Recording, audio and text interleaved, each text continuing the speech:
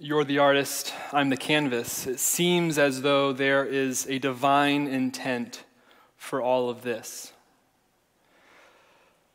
My name's Austin. I'm a pastor here at Southbrook, and I am grateful to be with you today. I have the privilege of talking about one of my most favorite people, Paul, and sex.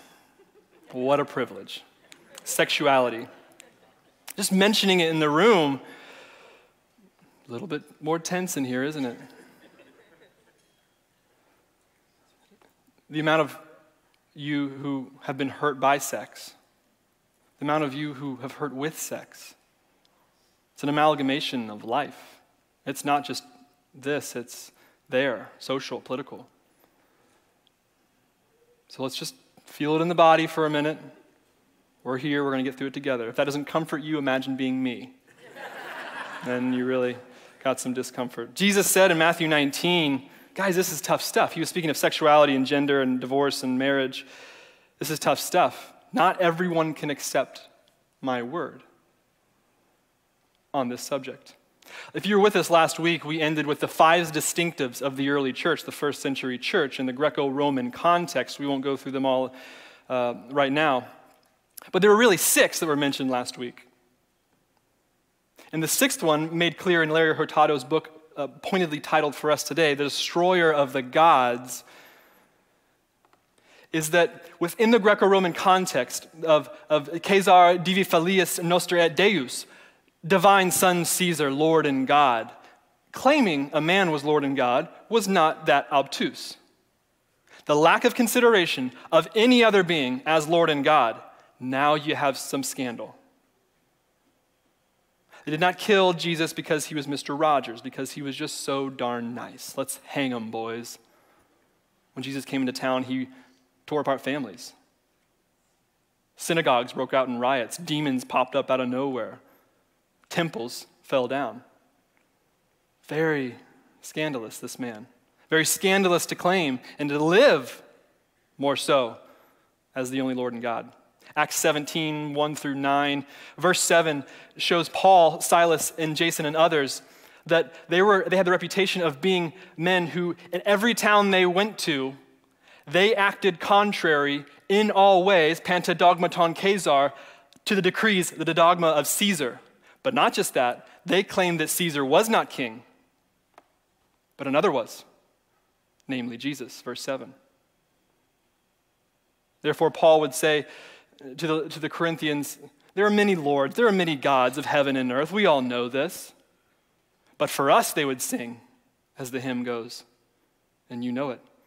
But for us, there is but one God, the Father, from whom all things come, from whom we live.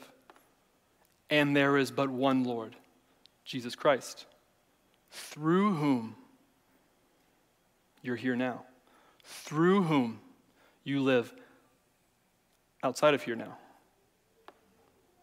I'm not interested in do's and don'ts today because basically, simply, the New Testament is not a book about an ethic resurrecting, but a man that did. It's useful, obviously, in the walk to see what Jesus thought and taught, but that is not today. Today is the philosophical foundations and the personal implications of Christism and atheism as it concerns sexuality. Therefore, it's not yet what Jesus thought and taught, but more foundational, who Jesus was and who he is as a fully sexed being. Not half man, half God, fully man. Tempted in every way just as we are, but remain perfect with the fullness of God. So that's the claim. See Jesus as the foundation for sexuality. Now we have to start from the ground up. This is how I think through things, so this is how you're going to think through things today. Lucky you. You don't start when you build a house by building the roof. You start from the ground up. So think with me about possession. To possess something. We mostly think of this in quantitative ways. You own your house. You possess your car. You possess your body. It's one thing and another. Possession. But the more profound notion of possession is a qualitative aspect of it. To possess something, what does that really mean? To possess something evokes autonomy with it, authority, liberty, supremacy. To possess something, to own something, is to say what that thing does and what that thing is. It's to define that something. One is lords over that something. So you possess a mind, you possess a body. You possess a mind capable of an idea, you possess a body capable of an action. No one just does actions. First we have ideas, then we have dialogue with those ideas in our conscious, and then we act. Very well. So do this exercise with me. Imagine yourself, you're standing in front of your mirror. All material possessions that you own, that you possess, take them away. Stand yourself in front of a mirror. You have a mind, you have a body, you have a penis, you have a vagina. It would seem, beyond all else, what do you possess is your sexuality, is your body. This is yours. I want to tell you paraphrase a parable from Friedrich Nietzsche. Maybe it's one of your favorites. It's called The Madman, and we've referenced it in this series before. The madman, he goes running through a town, and he's yelling, "I seek God, I seek God." And the townspeople, they're characterized as Nietzsche would say, polite atheists. They jest with him. They say, "Have you lost God? Can you not find God?" Or better yet, maybe God's playing a game with you. Maybe God is hiding. The madman then goes to those characterized as the clergy in the congregation. He says, "You have killed God. God is dead," Nietzsche's famous words. The madman would then conclude later on in the parable, if God is dead, then, conditional, another God has to take its place. We simply, his words, must become gods ourselves. Now, the idea of killing God is fantastical. I understand on a surface level, but and this is Nietzsche's intent, he's doing philosophical irony. So you have to expire something for something to die, very physical. You have God, theoretical, it's very metaphysical. So to pair the two, total irony. He's making fun of belief. That's fine. I think he's wrong. Practically speaking, to kill God, it's atheistic. To be atheistic is just simply just to live and act and not consider God. God does not exist. He's dead. The prefix of negation, theos, the Greek for God, ism is a system of belief. So what is a belief? The existentialists were very interested in this question. Dostoevsky best pronounces it in The Crimes and Punishment, Brothers Karamazov, Death of Ivan Ilyich, great summer beach reads. I'll Amazon link them in the show notes. If you want to know what someone believes, do you listen to what they say? Do you listen to what they sing? Do you listen to what they post? Or do you watch how they behave?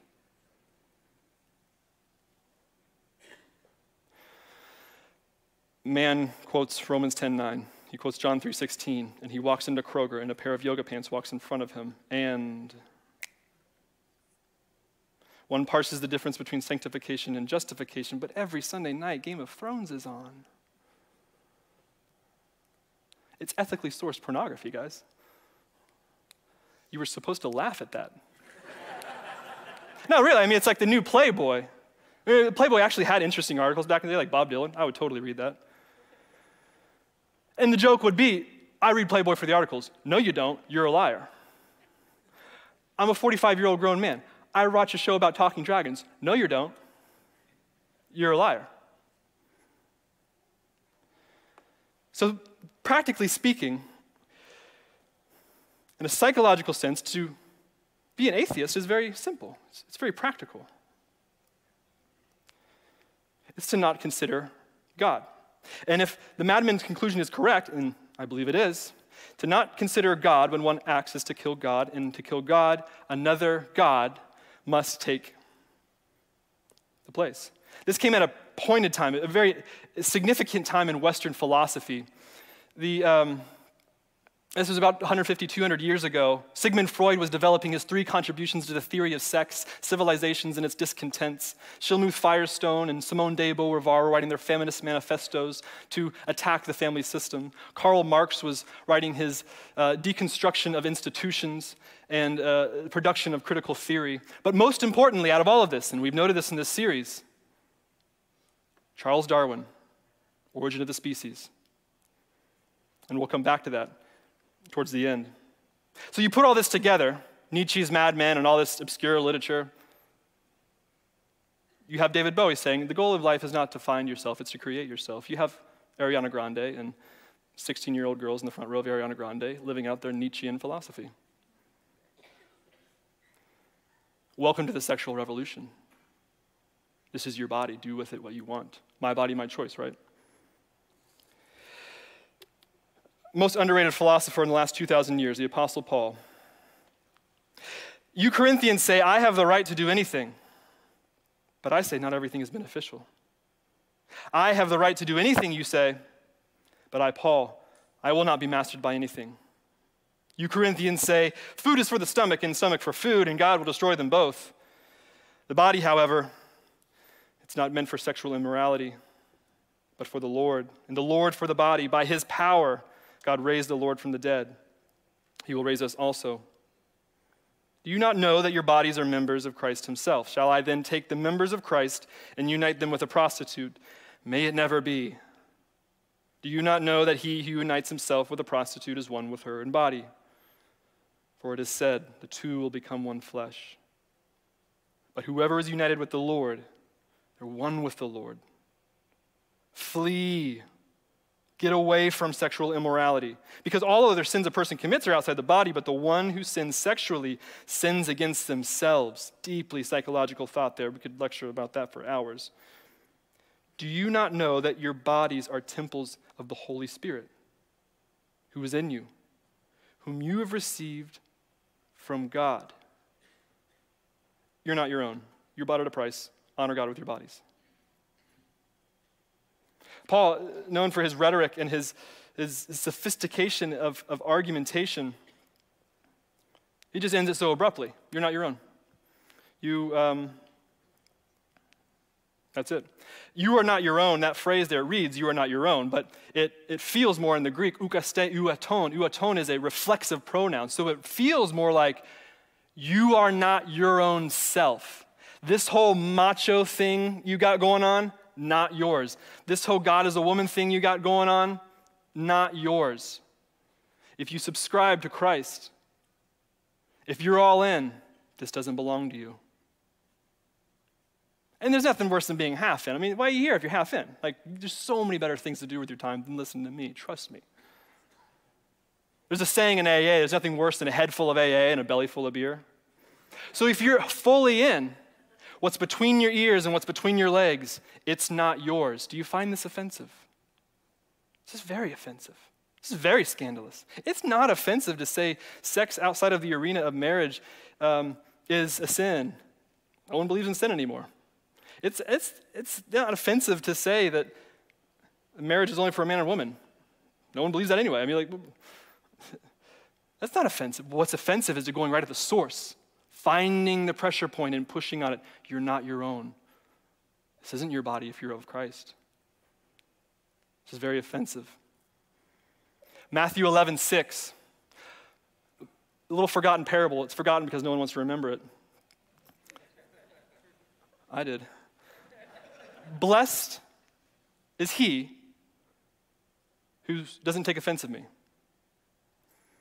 The other parables, blessed are the peacemakers, blessed are those who mourn, those who are poor in spirit, blessed are the hunger and thirst. The other parables, or the other Beatitudes, they're written to the plural. This one's written to the singular. So you read it, it's actually like he's pointing at you. He's like pointing at someone. Blessed are you who do not take offense in me. Another way of saying that is, blessed are you who takes offense of me, but still follows me. The Greek verb for offense is skandalizo. What does that sound like? It's very scandalous, this man. Blessed are you who take offense of me, but you still follow me. So, there's good news and bad news about this. The bad news is we all have conditions, right? 3 men hung on a cross. The one on the left said, if you're the Son of God, here's my condition, you'll give me what I want. The other man said, truly you're the Son of God. He said to that man, friend, you'll be with me in paradise. The good news of this offense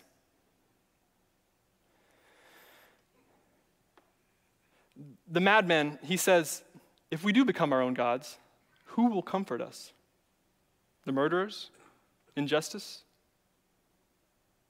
The amount of hurt that's in this room from sexuality. You can feel it, literally. I mean, it's heavy. Just try being up here. If you're your own self, that's your task, friend. You better find a damn good therapist. I didn't mean to say that, I'm sorry. The good news, though, if you're of Christ, the most scandalous thing about him, that's my body. I'll take care of it. I got you. I'll heal that. Okay, so there are 3 local surgeries of this happening in Scripture. Mark 10, the rich young ruler, he cancels all the right people. He follows all the right virtues. He signals all the right things. He is righteous by the law and blameless. And he has this little kingdom on the side. His own little kingdom with his own little garage and his own little things and stuff. Hey, Jesus, how do I have this kind of peace that you have? That's mine. That's not yours. That's mine. It belongs to me. Give it up. Give it to the poor. Can't do that. Brother, go in peace. That's okay. You can make that choice. I don't override kingdoms. That's yours. Chapter 11 of Matthew begins with taking offense. It ends with everyone's favorite verse. Come to me, all you who are weary. I will give you rest. 2 other things to note. Luke 7, Luke 8 both tell stories of women who have been spent their whole life because of the injustice of their circumstances, spent their whole life on their knees in front of men abusing them for different reasons. I imagine a lot of Jesus' conversations ended, there's always that white part of the Gospels where it's not there, but you see it. I think a lot of his conversations, are you tired? Are you tired living in a culture where sex is everything and sex is nothing? Figure that out if you're 17. So he gets down on his knees with these women. He says, daughter, step into peace because you got on your knees one more time, but you found the right one this time. Step into peace. There are 2 groups I'm talking to today. In the first group, you hear this and you're convinced. This is the journey you've been on, that I am not my own God. This is not my own body. Everything I have is for him. I die daily, as Paul would say. It's all for him. You agree? Great. I hope this is an encouragement for you. Or perhaps you didn't fully understand this, but now you do. Great. You're excused. There's another group I'm talking to today, and this is the preacher's job, is to find the person that's most offended by it and just push on this subject. You're unconvinced. You don't disagree. You're here. Because Jesus says he's a nice rabbi. He's a nice teacher. He has a good ethic. He makes me look different than, my friends. And, in today's culture, love and everything and all that stuff, it works. Jesus is a nice teacher. But, all the real serious stuff that, involves me being uncomfortable, that's just, outdated. We've awoken from that. We've progressed past that. This is the target I'm speaking to. Those of you who public speak, you need to have a target. This is my target. I think young people aren't leaving the church because they don't believe. Belief is very practical. We've shown that in this series. People are leaving, young people especially, 20s to 30s, they're leaving the church because there's not a demand of them. Nothing's demanded. There's no cost. What's the wager? So for the second group, what is the wager? What's the cost? We'll do that. There's 2 ways. Well, first, many of you know, we'll set the scene. Many of you know millennials, or you have a millennial, you're a parent of a millennial, or you are a millennial yourself, and I can speak to millennials because I am one. I'm 31. Ask a millennial, hey, that old friend from high school, John, where is he at these days? What's he doing? And the millennial will say a little brief biography, half-hearted, because they don't want to talk to you. He's working here. He lives over there. He's seeing her. And then they'll end it, the biography, with, he's doing his own thing. Whatever that means. But it's like the American dream for the millennial. Do your own thing. Don't live in the same city your parents live in. Don't do what your dad does. Don't, by all costs, do your own thing. I don't know what it means. There's 2 ways to write a story. The first conventional way is you sit down with a pad and paper, a pad of paper and a pen, and you start tracing out some characters. You have a protagonist and you have an antagonist. And you find out, what are they like? What do they want and what do they need? When you develop what they want and need, what they want and need, and you see that and you clearly define it, you have a structure around it, then you can find a point of conflict. When you find a point of conflict, then you can draw a conclusion. You can draw a purpose to which the narrative arc is working towards. That's one way to write a story. Conventional. I'm not a writer. Ask any writers. Probably someone in this room. Ask them. That's 101 writing. You got to plan it out. The second way to write a story, you go to some coffee shop in a gentrified area, has some aesthetic of Scandinavia inside, no colors. You see where I'm going with this, matcha latte, you have your MacBook. You think of everything you've gone through in your past. You think of everything you want to do in your future. And then, based on what you feel from that, you just start writing. Go, write. Now, write.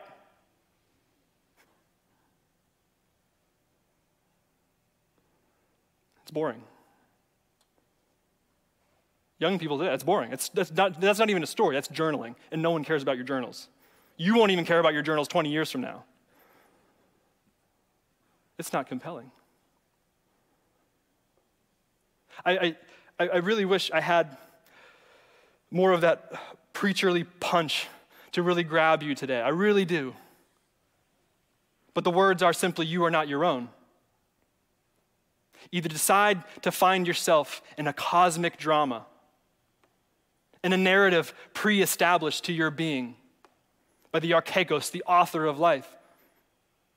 Find yourself in that narrative of these protagonists and antagonists. Find yourself at the point of conflict that is the cross, where you either come with conditions or you come as truly you are this man. Do you know why? Because you conclude. You find a point of conclusion. You find a purpose. That's the demand that young people need, a purpose. I said about Darwin and Origin of Species, Christianity has made much muck about, and a fuss about what Darwin did to the beginning of creation and taking away the, and it was there, that whole thing. I don't want to get into that. The real striking blow that Darwin threw at Christianity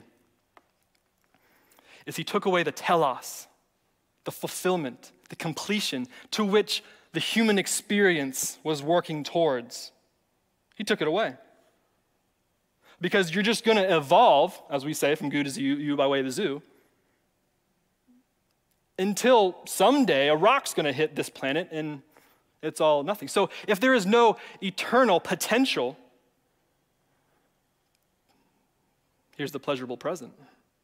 Just don't hurt anyone, right? But you are you. There's no great prototokon, the prototype, the firstborn among creation. This is what Darwin did. Darwin laid a framework for Nietzsche and Freud's self-possessing, self-authenticating, self-authoring individual. Aldous Huxley, many of you know, right? He wrote a book called A Brave New World. And in A Brave New World, it is this dystopian future of mostly conformity. Happiness is the sovereign good. Someone submits a publication in this story that is called a new theory of biology. The controller, the antagonist in the Brave New World, he offers a critique on this new theory of biology. The antagonist says, once you begin admitting explanations in terms of purpose, you don't know what the result might be. It's the sort of idea that might too easily decondition the more unsettled minds among the higher caste, those who want a greater narrative. It would make them lose their faith that happiness is the sovereign good. They might take to believing instead that the goal is somewhere beyond, somewhere outside the present human sphere, that the purpose of life was not in the maintenance of well-being, but some intensification, refining of consciousness, some enlargement of knowledge. Christ didn't come to just die. Okay? He came to show you how to live life as a fully sexed being.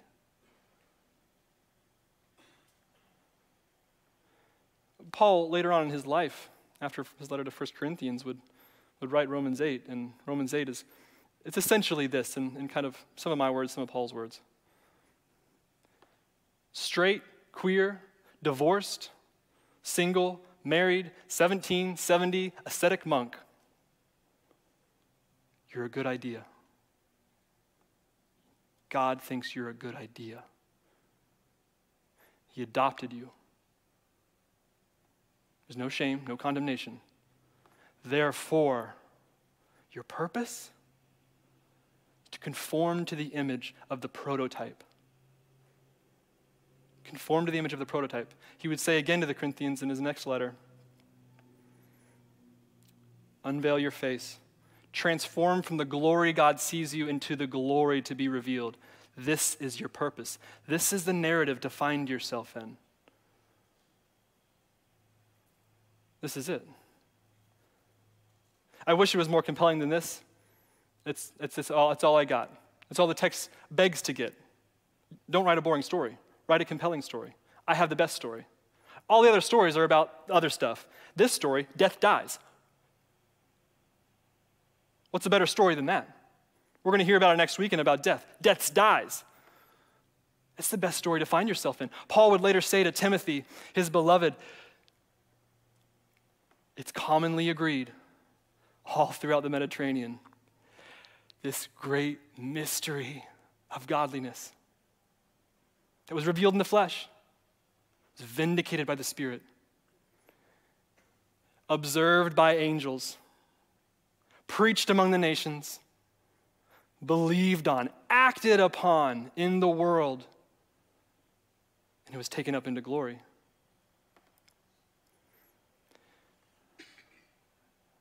Young people, do your laundry, grow up. Do what Jesus tells you to do.